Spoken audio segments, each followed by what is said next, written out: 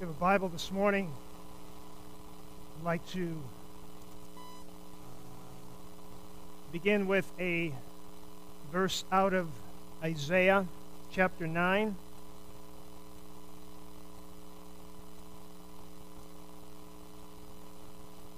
Isaiah chapter 9, verse 2. The people walking in darkness have seen a great light. On those living in the land of the shadow of death, the light has dawned. On the day that Jesus Christ was born, there was no one on the face of the earth, not even Mary, who understood what was happening on that day. Now, of course, Mary knew this was no ordinary person. You're probably a 15, 16-year-old girl, and all of a sudden there's a baby growing in your stomach and your womb, and you've never been with a man. Something is going to tell you this is an extraordinary baby. But let's face it, not even for a moment did anyone think that the child growing in the woman was God. I don't even think that thought even crossed anyone's mind. Now, the Jews knew that the Messiah was coming. The Jews knew that he was to be expected, and so they were looking for the Messiah. They knew their Old Testaments. They'd read this verse. They looked ahead to the day when this light would dawn in the darkness of their captivity from the Romans and all that they had been through. But no one understood the enormity of what was taking place this night in Bethlehem. No one understood what was wrapped up in this child. One of my favorite readings at Christmas. I think I read it every year. It was written by it's called Sharon's Christmas Prayer, and I'm going to read it again. She was 5, sure of the facts, and recited them slowly, convinced every word was revelation. She said they were poor. They had only peanut butter and jelly sandwiches to eat. They went a long way from home without getting lost. The lady rode a donkey, the man walked, and the baby was inside the lady. They had to stay in a stable with an ox and an ass. But the 3 rich men found them because a star lighted the roof. Shepherds came, and you could pet the sheep but not feed them. And then the baby was born. And do you know who he was? And her quarter-sized eyes turned to silver dollars. The baby was God. And she jumped in the air and whirled around and dove into the sofa and buried her head under the cushion, which is the only proper response to the good news of the Incarnation. Hope was born that night in Bethlehem.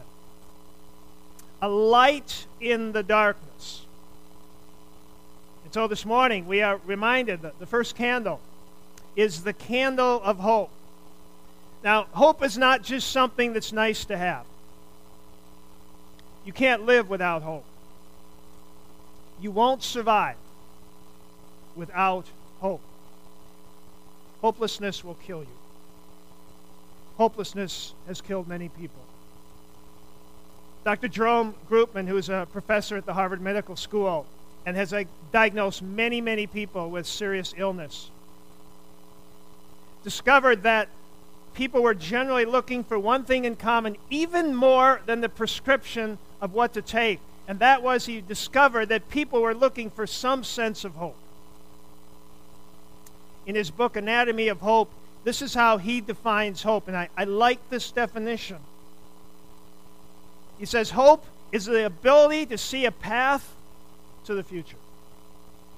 Hope is the ability to see a path to the future. And I think his definition is well taken here.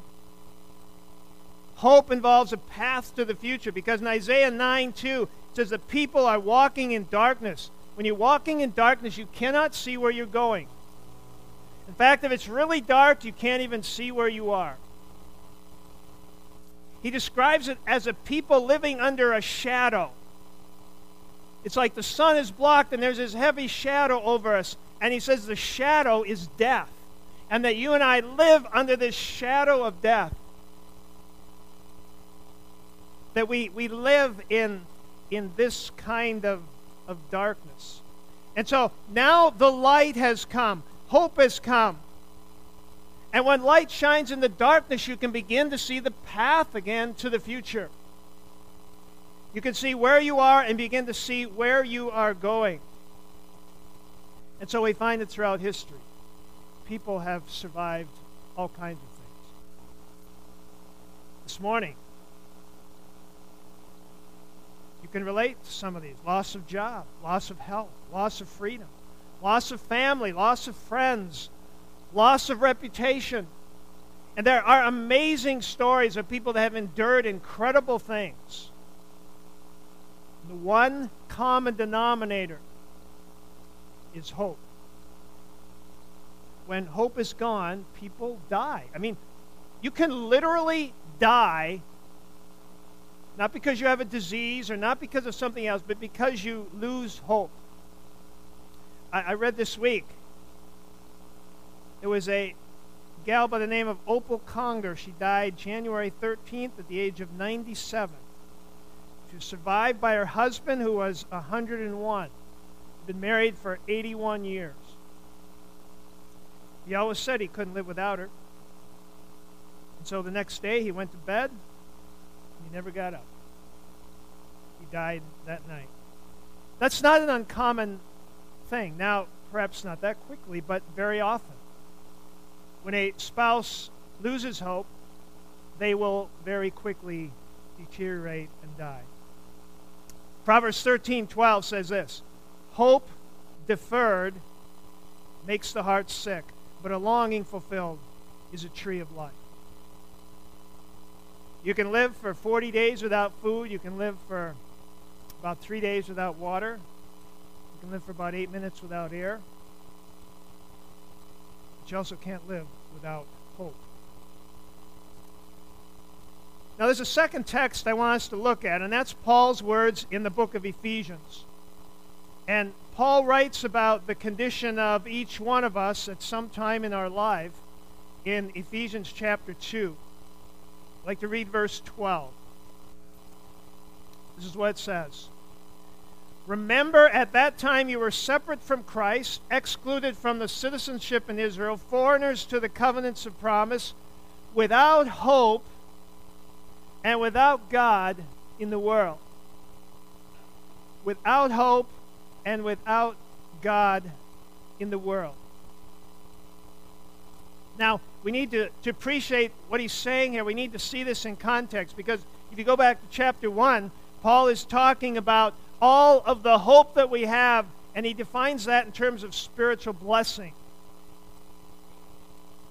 If you're a believer today, Paul's talking to you in Ephesians 1. And he says, you know what? You've been chosen. You've been adopted into God's family. You've been redeemed. You have been forgiven through his blood.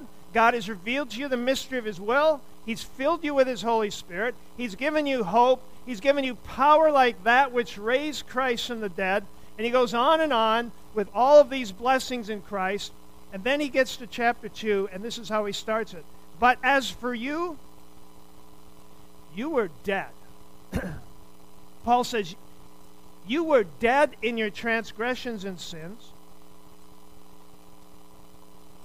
As we read on, then he writes in chapter 12, without hope and without God in the world. And so this was your condition. This is where you were at. And remember here that what we've already talked about, that without hope you will die. Paul tells us that without hope we were already dead. Physically dying and spiritually dead because we didn't have the hope. Because we were without God, excluded from citizenship in heaven because of our sin.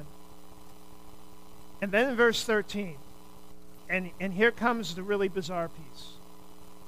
But now, I love that word. I think it's one of my favorite words in the Bible, but. Verse 13, we were without hope, without God, but now in Christ Jesus, you who were once far away have been brought near. And listen how. Through the blood of Jesus. Through the blood of Christ.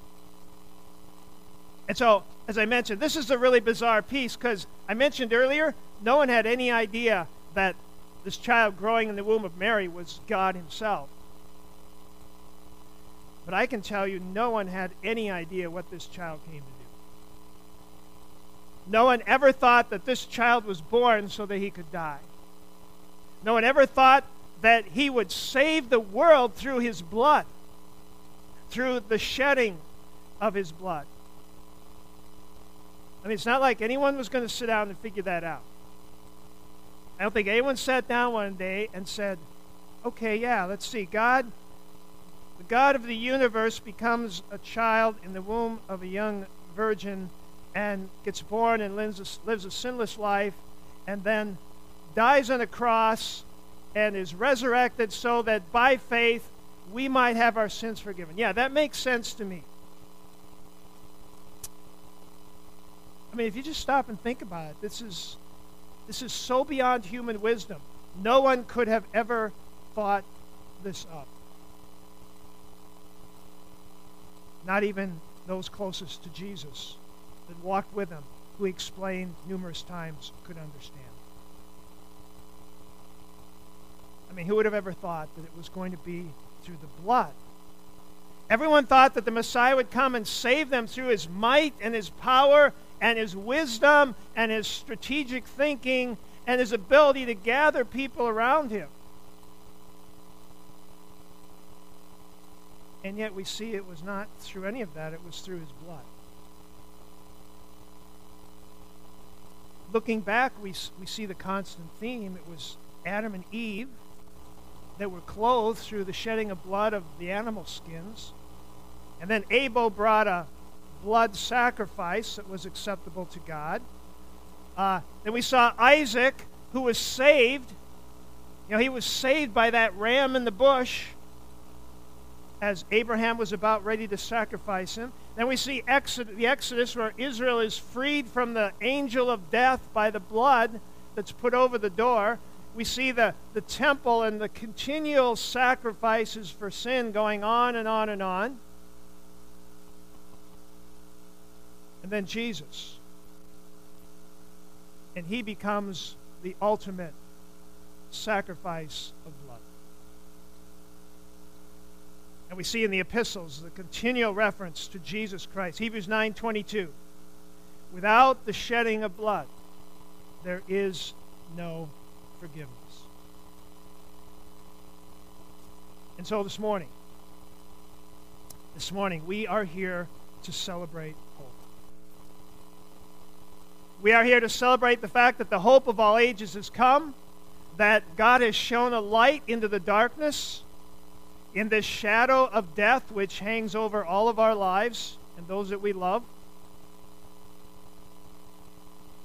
And we're also here not only to celebrate love, but to appreciate hope. Because this hope came at an incredible cost. And it was through the very blood of God himself. This morning I'm going to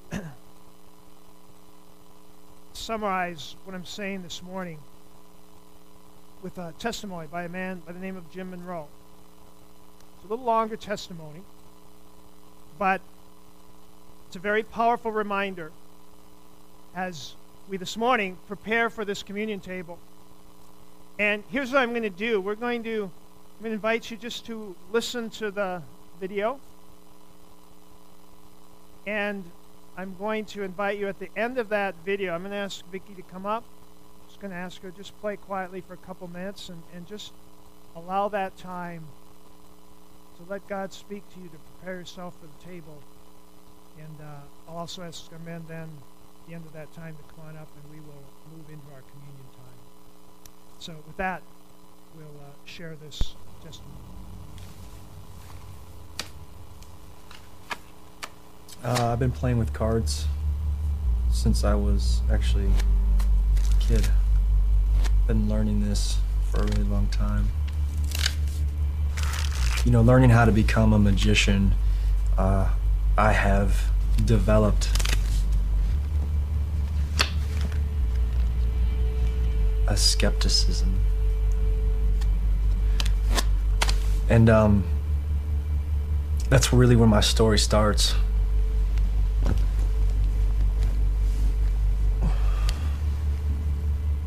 Having become a magician, you understand that there's some kind of scheme or something going on behind the scenes that's ultimately fake or false. The idea of a god seems really silly.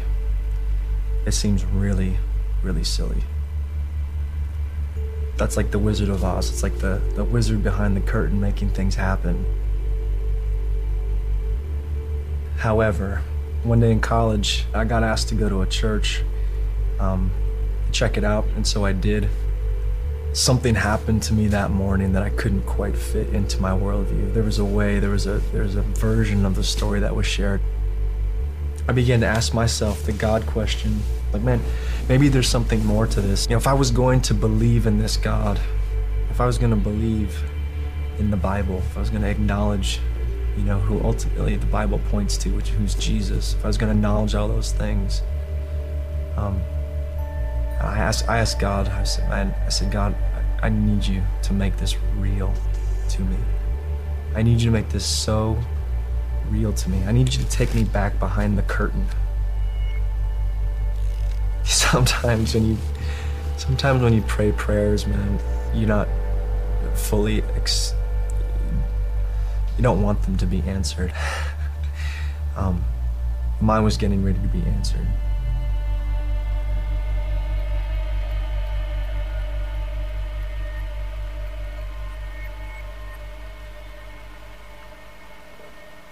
Here I was, I'm 29 years old. Been married for 5 years. I've got a 3-year-old girl and a 2-year-old boy. And this really intense pain started happening in my leg. And I was popping 10 Advil at a time, trying to make it go away. We decided that it'd probably be best if I went to the ER.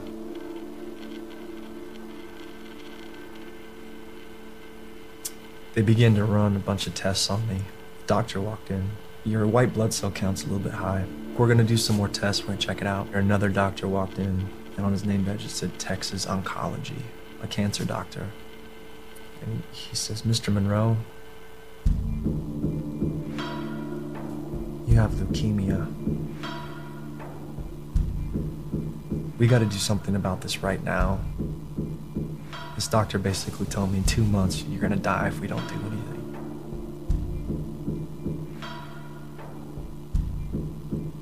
They get me down to MD Anderson Cancer Center, and they begin to run this just battery of tests on me. CAT scans, catheter into my chest, sticking huge needles into my spine. It's a complete whirlwind.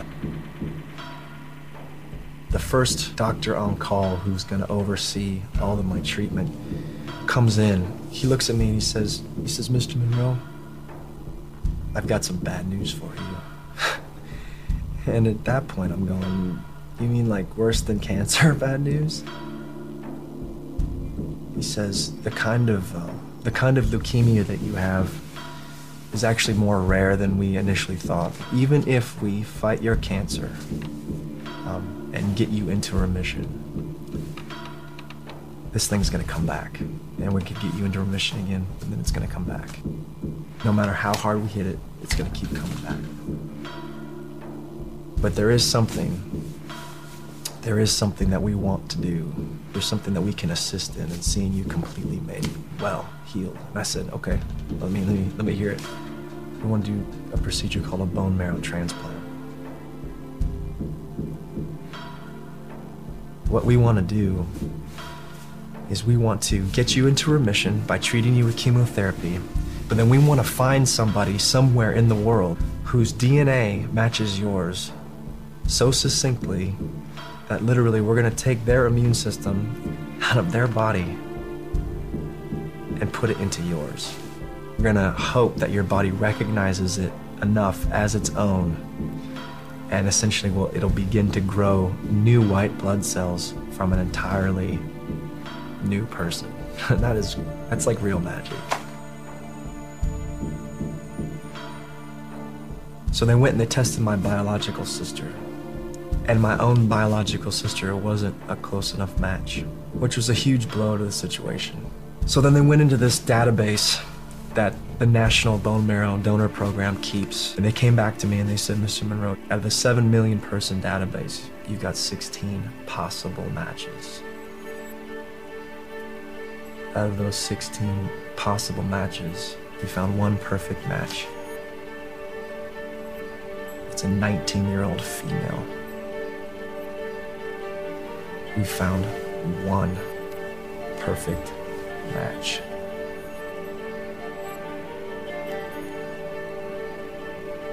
And we were elated, and we were so excited that there was somebody out there who was not only a match, but after being contacted was willing to give their blood and to be brave enough to give me what I needed to live.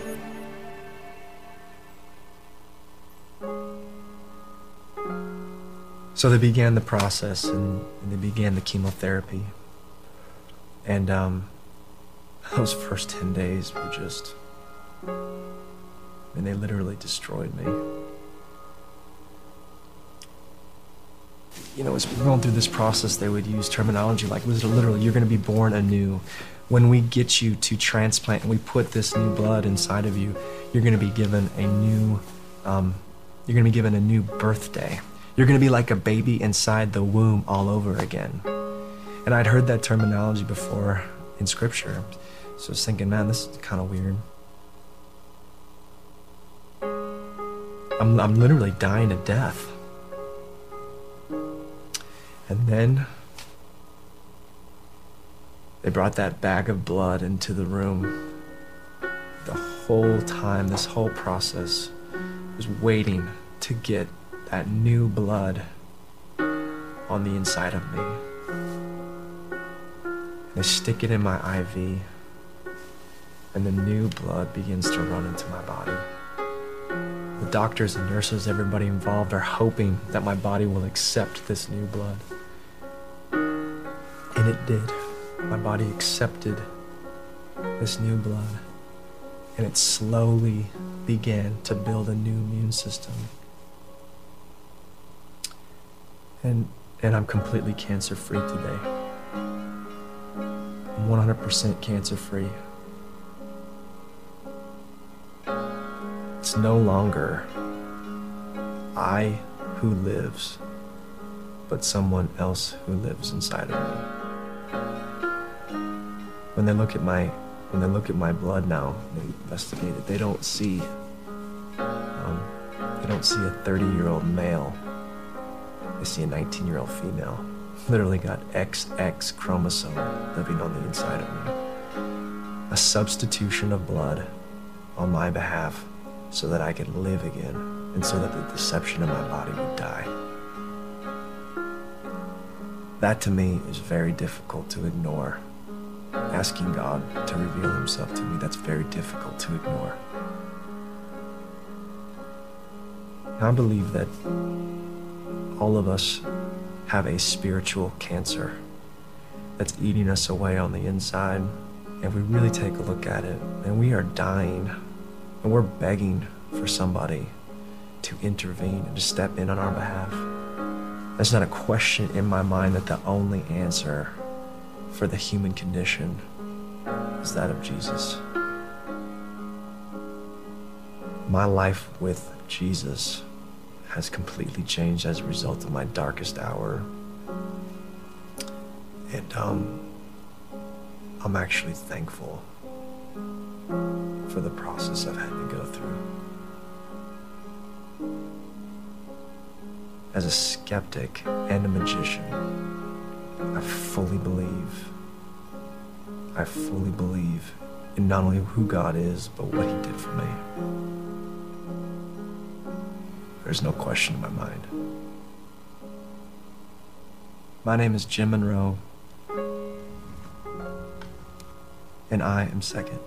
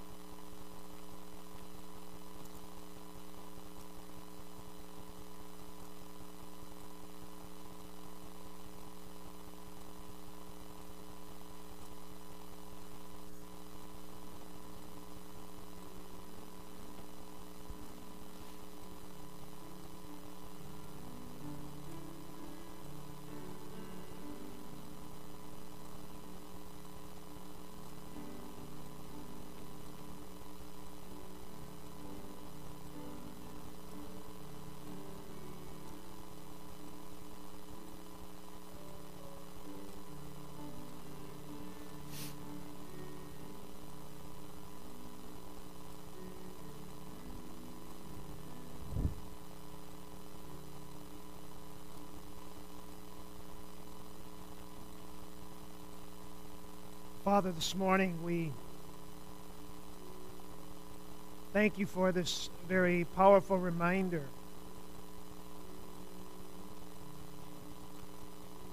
of the power that there is in your blood.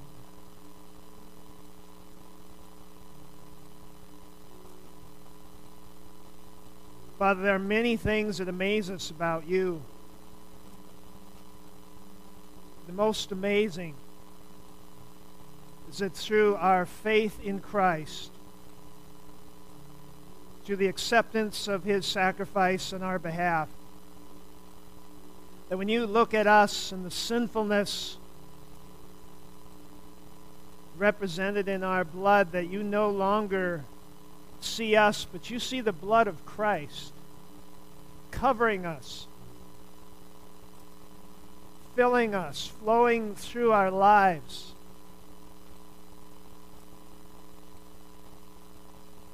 So, Father, this morning, that's what this table is all about.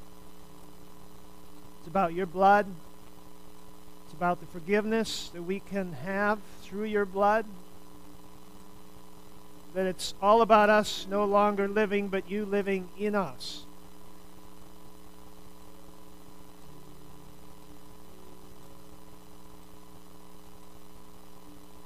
Father, as we share in these elements today, I would pray, first of all, for anyone here who has yet to receive the work of your blood in their lives, or that they would today believe and receive this gift that you offer all who will come.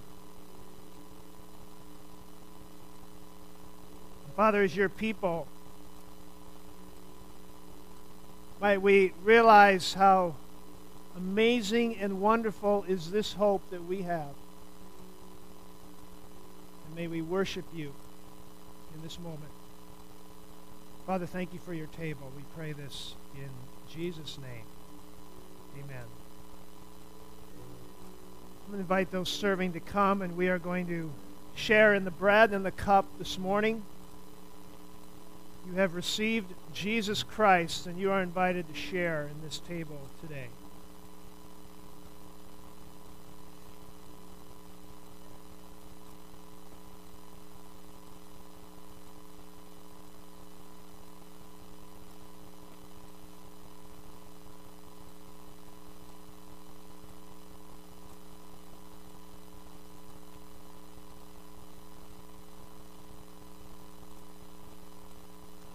Ask Bob to lead us in the blessing on the bread. Lord Jesus, we thank you for taking human flesh upon yourself, for subjecting yourself to the frailties of this world, for leaving heaven to come here for us. We would just honor you today for doing that, and we would honor you for being victorious over the evil one, for living a perfect life, that you could be the sacrifice for our sins.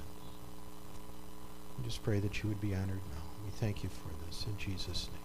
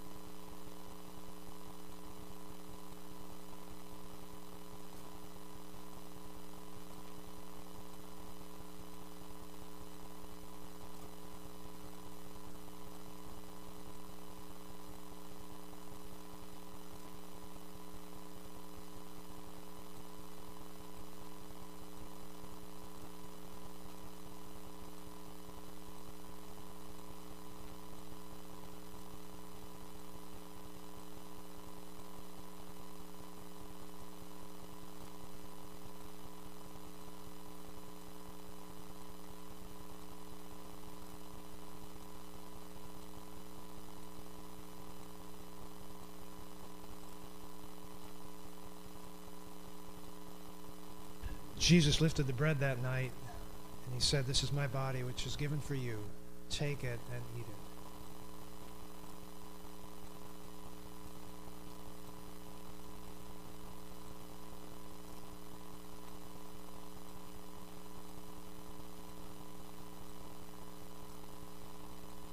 In the same manner that night, they shared the cup, symbol of Christ's blood, and I'll ask our men to rise as we prepare to share in the cup.